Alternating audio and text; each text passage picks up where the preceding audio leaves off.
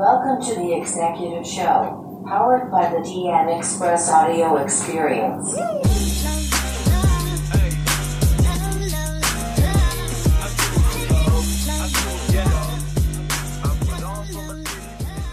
So, what are your three advices for any young entrepreneur or any entrepreneur, irrespective of their age? Three advice that either you learn from somebody or you learn through trial and error. It's difficult to think of advice. I really give out advices because I myself don't follow them most of the time. I don't know if I have to give it to other entrepreneurs. That's very difficult. I would say employer should be first. Number one. Second thing would be think slow, act fast, and But pull the trigger. But pull the trigger at the end of the day. I think entrepreneurs know that. Yes. I think they could. It's a gut feeling too. I'll let them decide when to pull the trigger because I don't think context matters. I think the third and the most powerful advice that I've personally integrated in my company is stop chasing investors. Chase your customers because they give you the real business. Investors just give you a momentary cash, but the customers give you business. You can build a long-lasting. I think this is what you said. I have massive respect for you because none of the people I have spoken to, they have spoken about investing and investors and how to, even techniques to chase them. Yeah. But nobody has ever told about this. I think it's the most useless skill to have, chasing investors. It's equivalent to stalking them. This is absolutely bullshit thing to do.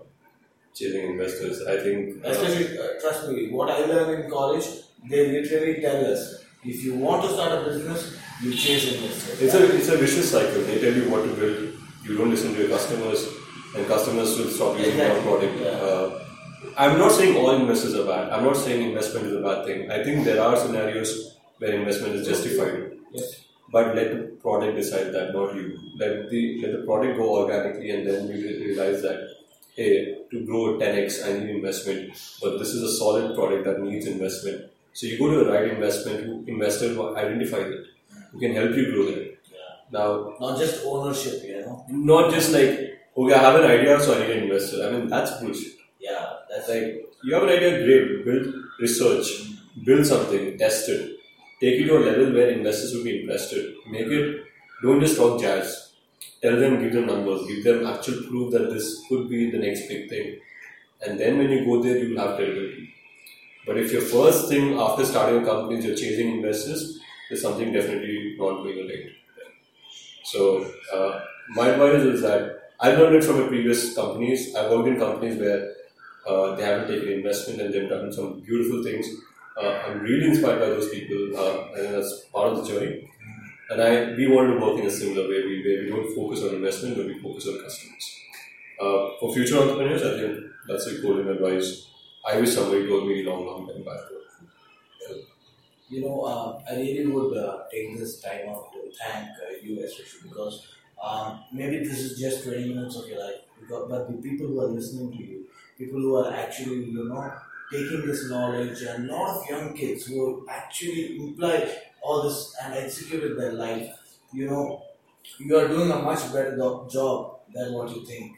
You're actually helping the world, people, grow and become better version of themselves. So I really thank you for the time you, especially this. You know what? I learned this lesson from you today that I especially called my mom half an hour ago. I told her this man is having fever, but look at him. He still told me to come, and I think this lesson I will never forget. So next time anybody tells me to come at a meeting, even if I have a headache, I'll be there. I think you should take rest too. It's fine. But that kind of dedication, that kind of level of commitment, I think that is something to live by. I will take that advice from you today. Live experience what I feel. Much appreciated. I don't know if I deserve all of that, but Much appreciated. I just wanted to. I know that you've been very persistent about this meeting. Yes, yes. I didn't want to disappoint you, and as I said, at one point I wanted to start a podcast, and I thought if somebody out there was really persistent about it, I shouldn't fail them. So, thank you so much. Thank you. It's been a good session of reflection, and thinking about a few things that I don't think normally, like past and industry and things like that. Sometimes when you speak to some other person, it comes out much more clearly. Yeah. Okay. So, thank you for doing this. Thank you. Thank you so much. Thank you for making this happen. Thank you. So, we'll end this episode. It's been a great time, and I thank you for all your knowledge and wisdom. Thank you. Thank you for listening. Until next time, folks.